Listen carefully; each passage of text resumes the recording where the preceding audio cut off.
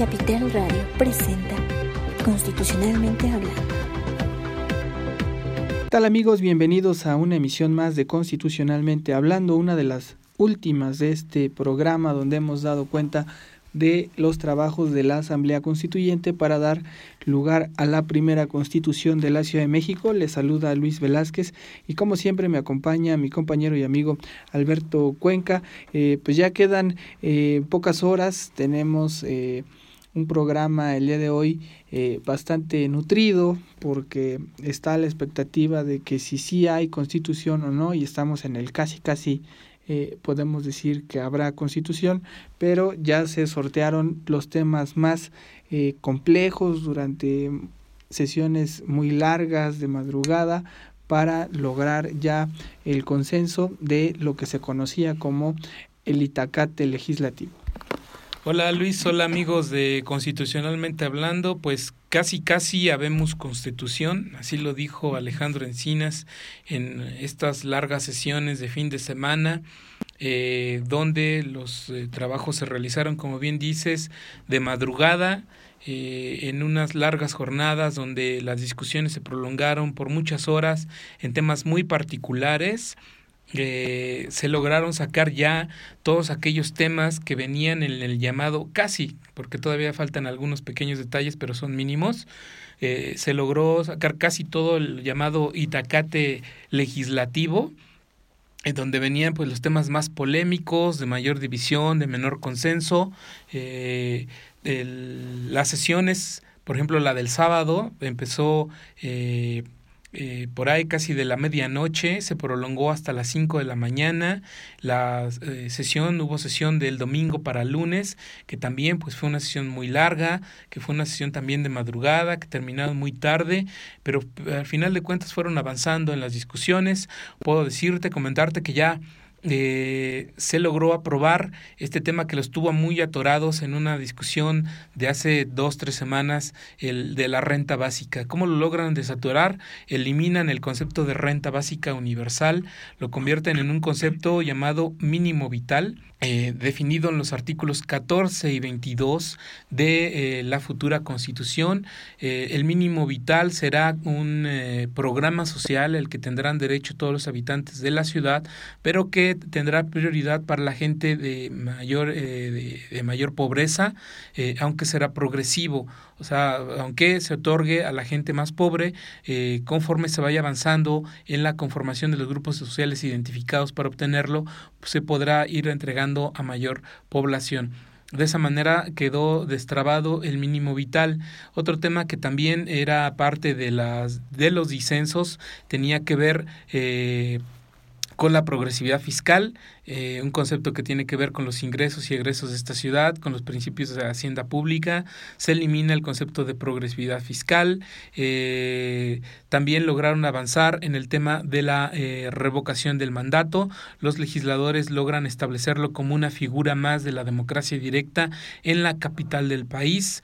Un tema pues en el que la derecha iba en contra, argumentando que era inconstitucional, que violentaba a la Constitución Federal, que invadía ámbitos de la legislación federal, que ya la Suprema Corte de Justicia de la Nación había resuelto en contra de este tema en la Constitución de Chihuahua.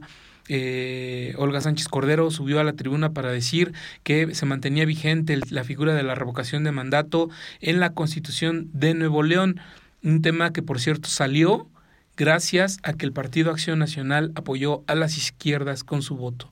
Escuchemos una posición en contra del tema de la revocación de mandato de Gabriel Cuadri, quien argumentaba que esta figura impedirá la gobernabilidad en la Ciudad de México. Escuchemos. También esto va a impedir que los gobiernos se concentren verdaderamente en el ejercicio de gobierno, que se concentren en los planes de largo plazo, en los programas, en los proyectos, en las inversiones, en la sustentabilidad y en la prosperidad de la ciudad verdadera a largo plazo. Va a someter al gobernante a la presión de sus adversarios, a la presión de los poderes fácticos que permanentemente van a estar poniendo sus recursos al servicio de sus intereses, poniendo en jaque siempre al gobernante. No le van a permitir gobernar. Me parece que es un gobernante que estaría siempre atento a la revocación del mandato, atentos solamente a la movilización de sus adversarios políticos, no podrá ser un gobernante que satisfaga los intereses de la ciudad. Por todas estas razones, me parece que la revocación del mandato es una verdadera espada de Damocles que va a gravitar en contra de los intereses colectivos y públicos de la ciudad. Esas fueron las palabras de Gabriel Cuadri de Nueva Alianza, quien ha sido uno de los principales opositores a que en la ciudad haya este tipo de programas sociales, y por eso también quizás sea uno de los más felices, o no tanto, en que se haya pues eliminado la renta básica que proponía el proyecto del jefe de gobierno Miguel Ángel Mancera. Otro de los que sube a tribuna, pero a hablar a favor, destacar esta figura de la revocación del mandato, es Manuel Oropeza, legislador del PRD, quien habla justamente de los requisitos que la ciudadanía necesitará para exigir esta figura de democracia directa. 40% del padrón de las personas integrantes de la lista nominal de la ciudad tendrá que solicitar la figura de revocación del mandato. De esas 40% de personas que lo soliciten, un 60% tendría que estar a favor de revocarle el mandato al jefe de gobierno o a todo aquel servidor público que haya sido designado por el voto de los ciudadanos. Un requisito alto, pero que, decía Manuel Oropeza, permite la gobernabilidad y que no se use con pretensiones políticas este mecanismo de democracia directa. Escuchemos a Manuel Oropeza. Y no es una figura cualquiera, quiero terminar, es una figura extraordinaria que tiene requisitos altos, porque así debe de ser, requisitos altos para exigirla y requisitos altos para que aplique la revocación. Incluso esta propuesta del 40% de las y los ciudadanos que acudan a votar para hacerlo vinculante y que el 60% se manifieste a favor de la revocatoria, creo que es un poco más flexible que lo que planteaba el proyecto original del jefe de gobierno, y creo que garantiza un equilibrio entre una figura extraordinaria y la garantía de hacer valer la voluntad popular y el principio de la soberanía. Por eso los llamo, compañeros y compañeras diputados, a votar a favor de la revocación del mandato. Esas fueron las palabras de Manuel Oropeza, diputado constituyente del PRD, quien, como comentábamos en otros programas, ha estado muy activo para los debates que tienen que ver con ciudadanía.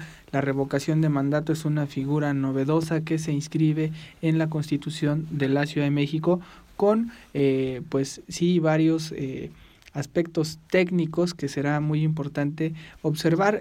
Recuerdo yo que viendo este debate me llamaba la atención mucho el por qué el PRI o el PAN, más que nada el PRI estaba como un poco en contra de esta figura, y pues yo me ponía a pensar como por qué, ¿no? Como por qué un partido que no gobierna en la ciudad le podría preocupar una figura como la revocación del mandato. Pero poniéndome a pensar, encontré que el PRI gobierna 3 delegaciones en la Ciudad de México, y que esta figura de revocación del mandato, de no tener esos candados que intentaron ahí ponerle o matizarlos, podrían llegar a complicar para ellos, o representar en una ciudad donde el voto mayoritario es de la izquierda, pues sí sería como, va a ser como un lastre el tener que estar lidiando con una revocación de mandato, porque podría resultar como una amenaza constante para gobiernos como el PRI e incluso como el PAN aquí en la Ciudad de México. Después de este debate de la revocación del mandato, ya con el voto de todas las izquierdas y del PAN, continuó otro tema escabroso, mucho más escabroso que el anterior, el derecho a la vida. Aquí el Partido Acción Nacional, el PRI, el Partido Verde, Nueva Alianza, Encuentro Social se aliaron para tratar de incorporar dentro del artículo 14, que habla de derecho a una vida digna, que es distinto a derecho a la vida, incorporar ahí esta parte. Mauricio Tabe, legislador del PAN, sube a la tribuna para plantear la propuesta de la derecha en este tema. Escuchemos. De los panistas de la Ciudad de México y de muchos mexicanos que pensamos que el derecho a la vida es fundamental. Y vengo a hablar a esta tribuna, por supuesto, no para pronunciarnos en contra del contenido en lo absoluto de este artículo, sino para decir que este artículo se quedó muy limitado. Fue insuficiente porque quiso o se pretendió cerrar los ojos a un derecho que planteamos y que nunca se tuvo la oportunidad de discutir en esta Asamblea Constituyente. Vengo a hablar a nombre de los panistas, de muchos mexicanos que piensan en esto, pero sobre todo a nombre de lo que consideramos fundamental para la humanidad, que es la preservación de la vida. El Partido Acción Nacional, desde su fundación, se ha definido por sí mismo como un partido humanista, y nuestros principios de doctrina están perfectamente claras, las declaraciones inequívocas de que somos un partido que centra su pensamiento y acción en la primacía del ser humano, en la persona humana, protagonista principal y destinatario definitivo de la acción política. Así lo establecen nuestros principios. Y también contienen declaraciones que nos obligan a defender este derecho. La vida y la dignidad del ser humano debe protegerse y respetarse. Escuchamos a Mauricio Tabe, diputado del PAN, presidente de este partido en la Ciudad de México. Como bien dice, es un tema escabroso porque son varios los partidos que están unidos por este tema del derecho a la vida y la mayoría, que es la izquierda en este constituyente, unida, logra mantener intacto este nuevo round que se abrió entre estas dos visiones antagónicas de izquierda y de derecha. Gabriela Rodríguez, diputada del partido Morena, sube a hablar en contra de esta propuesta de Mauricio Tabe de incorporar el derecho a la vida en el artículo 14, que habla más bien de vida digna. En unos momentos les platicaré cuál es la diferencia, o más bien lo ejemplifica así en uno de sus debates la ministra Olga Sánchez Cordero. Pero comentándoles de esta participación de Gabriela Rodríguez, diputada de Morena, ella recuerda que en 18 constituciones estatales ya se ha establecido el derecho a la vida, y lo que ha provocado es una persecución de mujeres que se han sometido a la interrupción del embarazo, porque este derecho a la vida lo que ha propiciado es modificaciones a leyes secundarias que permiten la penalización del aborto. Escuchemos a la legisladora de Morena. En la Ciudad de México lo refirió muy bien mi compañera Estela Damián. Se despenalizó el aborto hace 10 años. La reacción de la derecha fue feroz para impedir que se extendiera este derecho a las demás entidades. Fueron influyendo en los congresos para incluir el derecho a la vida en las constituciones estatales. En 18 constituciones donde han logrado introducir el texto, se comenzó a denunciar y a meter a la cárcel a las mujeres. Y las cifras son contundentes. Antes de que de 1992 a 2007, antes de que despenalizáramos, porque fuimos la ciudadanía quien despenalizó el aborto en esta ciudad, en esos 15 años se denunciaron 1,000 causas penales y averiguaciones en relación al delito de aborto, y un promedio de 62.5 mujeres fueron denunciadas y procesadas anualmente. A partir de la aprobación del derecho a la vida en las reformas constitucionales de los estados, la tasa cambió de 2009 a 2011. En solo 2 años, 680 mujeres fueron denunciadas por el delito de aborto, es decir, 230 mujeres en promedio cada año. Estas mujeres tienen un patrón, ¿no? Son mujeres con escasos recursos financieros y de información. Muchas de ellas son indígenas, fueron denunciadas por el Ministerio Público por parte de un médico o una enfermera, fueron presionadas a hacer confesiones por parte del sector salud, fueron maltratadas física y verbalmente por el personal de salud y las procuradurías. El debido proceso fue violado en la mayoría, ya van 3 veces que me la ponen, pero habló 6 minutos el compañero Tabe. Fueron procesadas, fue violado el debido proceso en la mayoría de los casos. Acabamos de escuchar a Gabriela Rodríguez, quien hace este planteamiento, ella muy preocupada por una agenda que tiene en particular. Después de Gabriela Rodríguez, una figura polémica, sube a tribuna. Él es un legislador suplente, solo estuvo aquí por una semana, Armando Martínez Gómez, suplente de Alejandro Bustos, a quien le dio influenza, y pues tuvo que ausentarse de los trabajos del constituyente. Armando Martínez Gómez pues es nada más y nada menos que presidente de la Asociación de Abogados Católicos y abogado del cardenal Norberto Rivera. Sube a tribuna a decir que, como la izquierda lo ha planteado, el derecho a la vida digna en el artículo 14 no existe, que es un despropósito jurídico y que esa conceptualización de derecho a la vida digna es solo una ideología partidista, y argumenta que ahí tendría que estar establecido el derecho a la vida, no a la vida digna. Escuchemos a Armando Martínez, abogado del cardenal Norberto Rivera. El numeral 14, denominado vida digna, es justamente el estandarte del despropósito lógico-jurídico de esta Constitución, porque no deriva de un rigor metodológico, sino de una voluntad ideológica primitiva para demostrar quién tiene más fuerza legislativa, sin importar que la recta razón de eso exista, sin importar el propósito pedagógico de la ley. El derecho a la vida se ha buscado incorporarlo. Ya mi compañero de fórmula, el diputado Alejandro Bustos, defendió ese derecho, así como integrantes de otros grupos parlamentarios también han sido constantes en que se reconozca vida y dignidad.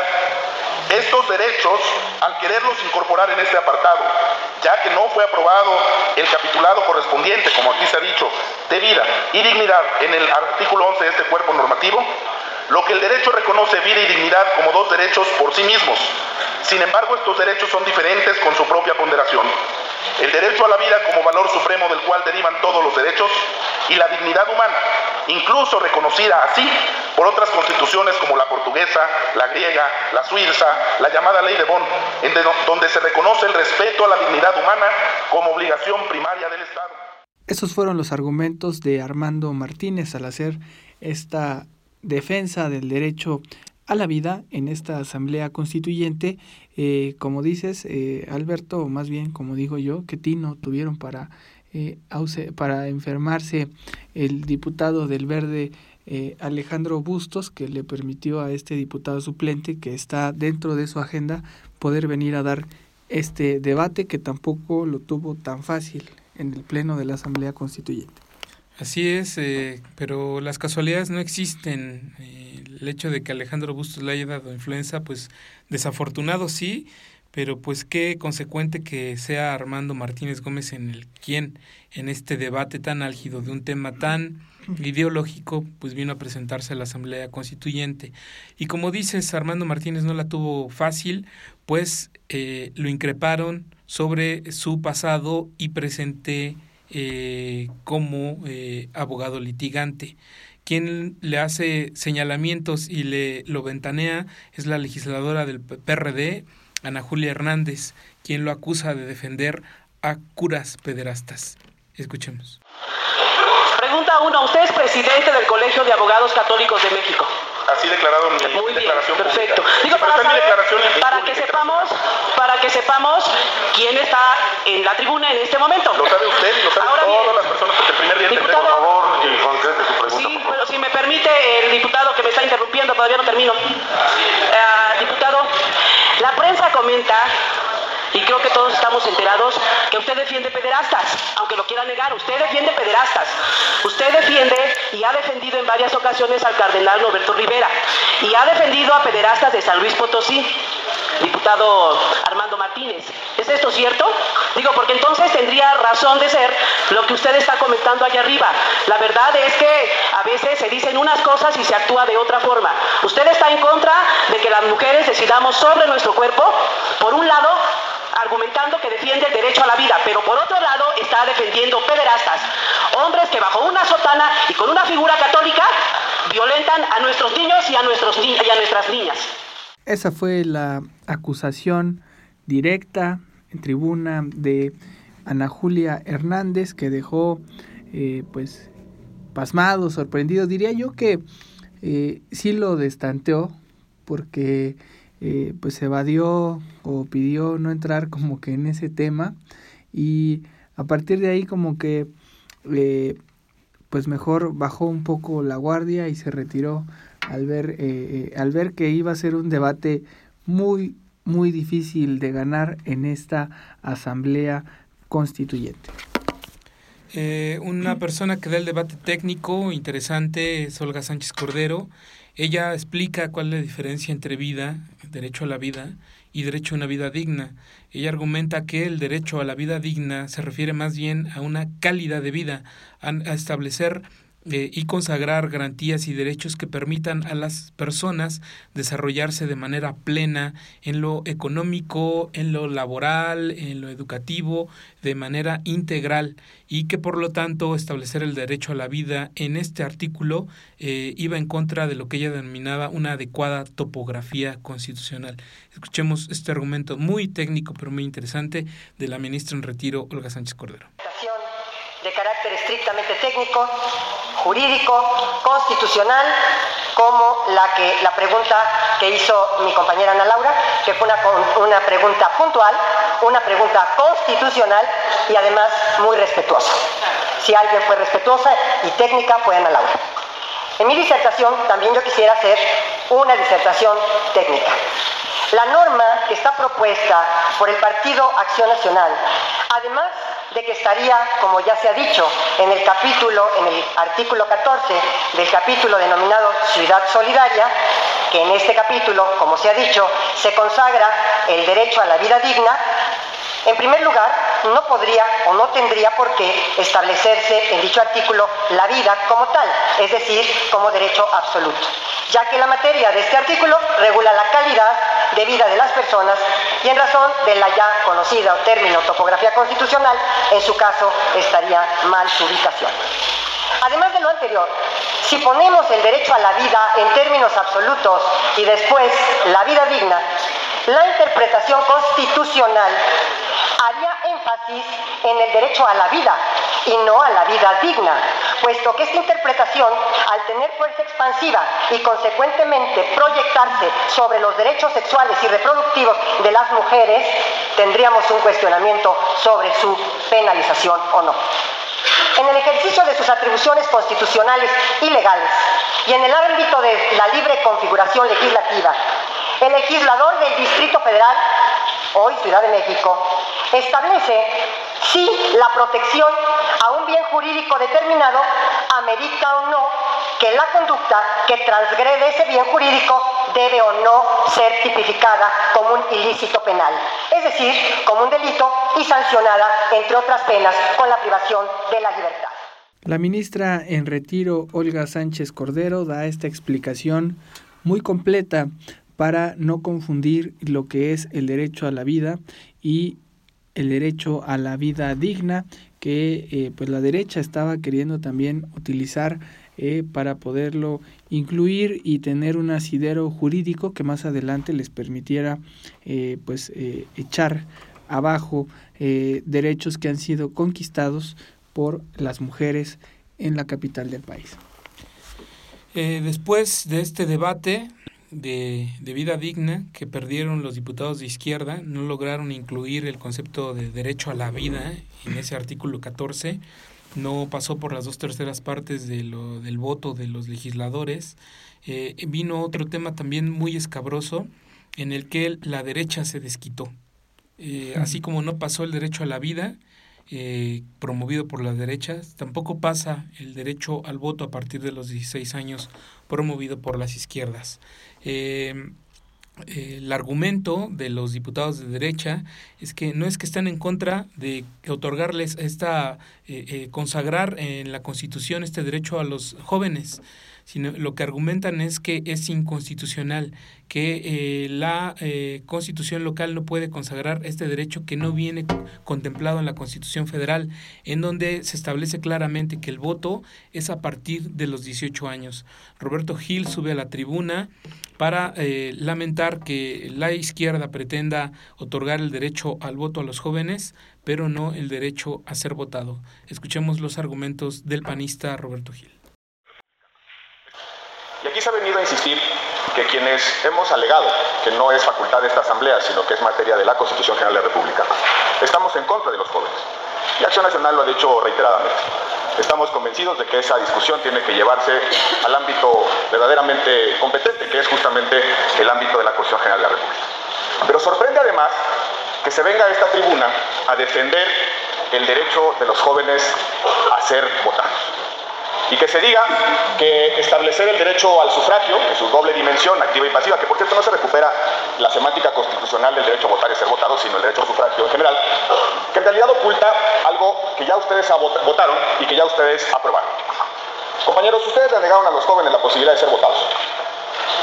En el artículo 34, apartado C, inciso B de la Constitución ya aprobado, ustedes establecieron que para ser diputado local se requieren 18 años cumplidos. Es decir, hay una limitación al sufragio pasivo. Es decir, no se puede ser diputado local teniendo 16 años. Para ser concejal, artículo 59, apartado A, párrafo tercero, se estableció la edad de 18 años para integrar los consejos. Otra limitación por la vía de los requisitos subjetivos al cargo a el derecho al sufragio pasivo de los jóvenes. Sigo con la cuenta. Artículo 59, apartado B, fracción segunda, para ser alcalde se requieren 25 años. Otra limitación al sufragio pasivo para los jóvenes. Y por último, para ser jefe de gobierno, 30 años en el artículo 37, apartado B, inciso C. ¿Por qué? Si en esta argumentación y en esta lógica los ciudadanos jóvenes tienen el derecho a votar, ¿por qué no vinieron a sostener la posibilidad de estos cargos de ser votados? Esas fueron las palabras de Roberto Gil para dejar esta postura y, como dices, Alberto, darles este derechazo y dejar fuera el voto a los 16 años aquí en la Asamblea Constituyente, algo que había propuesto el jefe de gobierno, pero que sabemos tenía este tope constitucional. Pero digamos que dentro de este debate sí quedó muy claro que pues se utiliza la constitucionalidad cuando conviene y cuando no, porque independientemente de lo que pudiera representar este derecho que se ampliara, hubiera sido algo que quizá si hubiera quedado en el proyecto hubiera sido inconstitucional, hubiera sido un tema que llegaría a la Corte y hubiera abierto un debate muy importante para que a nivel federal se pusiera a la reflexión de si es necesario o no darles este derecho a los jóvenes. Pero el tema ya se abrió, está sobre la mesa y veremos si más adelante se retoma a nivel federal.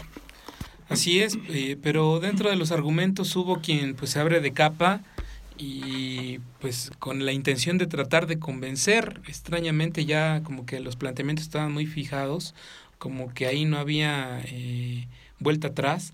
Armando Ríos Peter sube a la tribuna, legislador del PRD, pues para decirle a los partidos de derecha que si ellos creían que era una intención del Partido del Sol Azteca jalar más clientela a su respectivo partido, pues estaban equivocados. Y les decía a los legisladores de los demás partidos, todos los partidos tienen clientela. No se hagan, no nos hagamos tontos. Sabemos cómo operan los partidos en la ciudad, en el país. Negarlo sería un absurdo, una falacia. No va por ahí, les dijo Armando Ríos Peter. No pretendemos incrementar nuestra clientela, porque si la incrementamos nosotros, se la incrementamos a todos. Escuchemos el argumento de Armando Ríos Peter, legislador del PRD. Hoy cualquier joven que tiene acceso al internet, a la red de telefonía celular, tiene más información que la que tuvo Bill Clinton cuando era presidente. Más información. ¿Cuál es el argumento para no darles la participación a través del voto? Pues yo los invito a que no se circunscriban a este dato de que como la izquierda quiere la clientela. Señores, todos los partidos acuden a la clientela. Todos. Y quien quiera negar eso, entonces están acudiendo a la peor falacidad del mundo. Diputado de Twitter, aceptaré una pregunta del diputado. Cierro, presidente, con mi argumento para que no quede incompleto. Cierro mi argumento, presidente, para que no quede incompleto. No neguemos la realidad de lo que es la vida partidista de Acción Nacional y de todos los partidos que están aquí, porque entonces, dentro de esas verdades a medias, perdemos la obligación que tenemos de confrontar la realidad con una ley que realmente pretenda cambiarla. De tal manera que el ataque del clientelismo es totalmente insuficiente. Hoy, el hecho de poder regular el voto a los 16 años es una disyuntiva importante.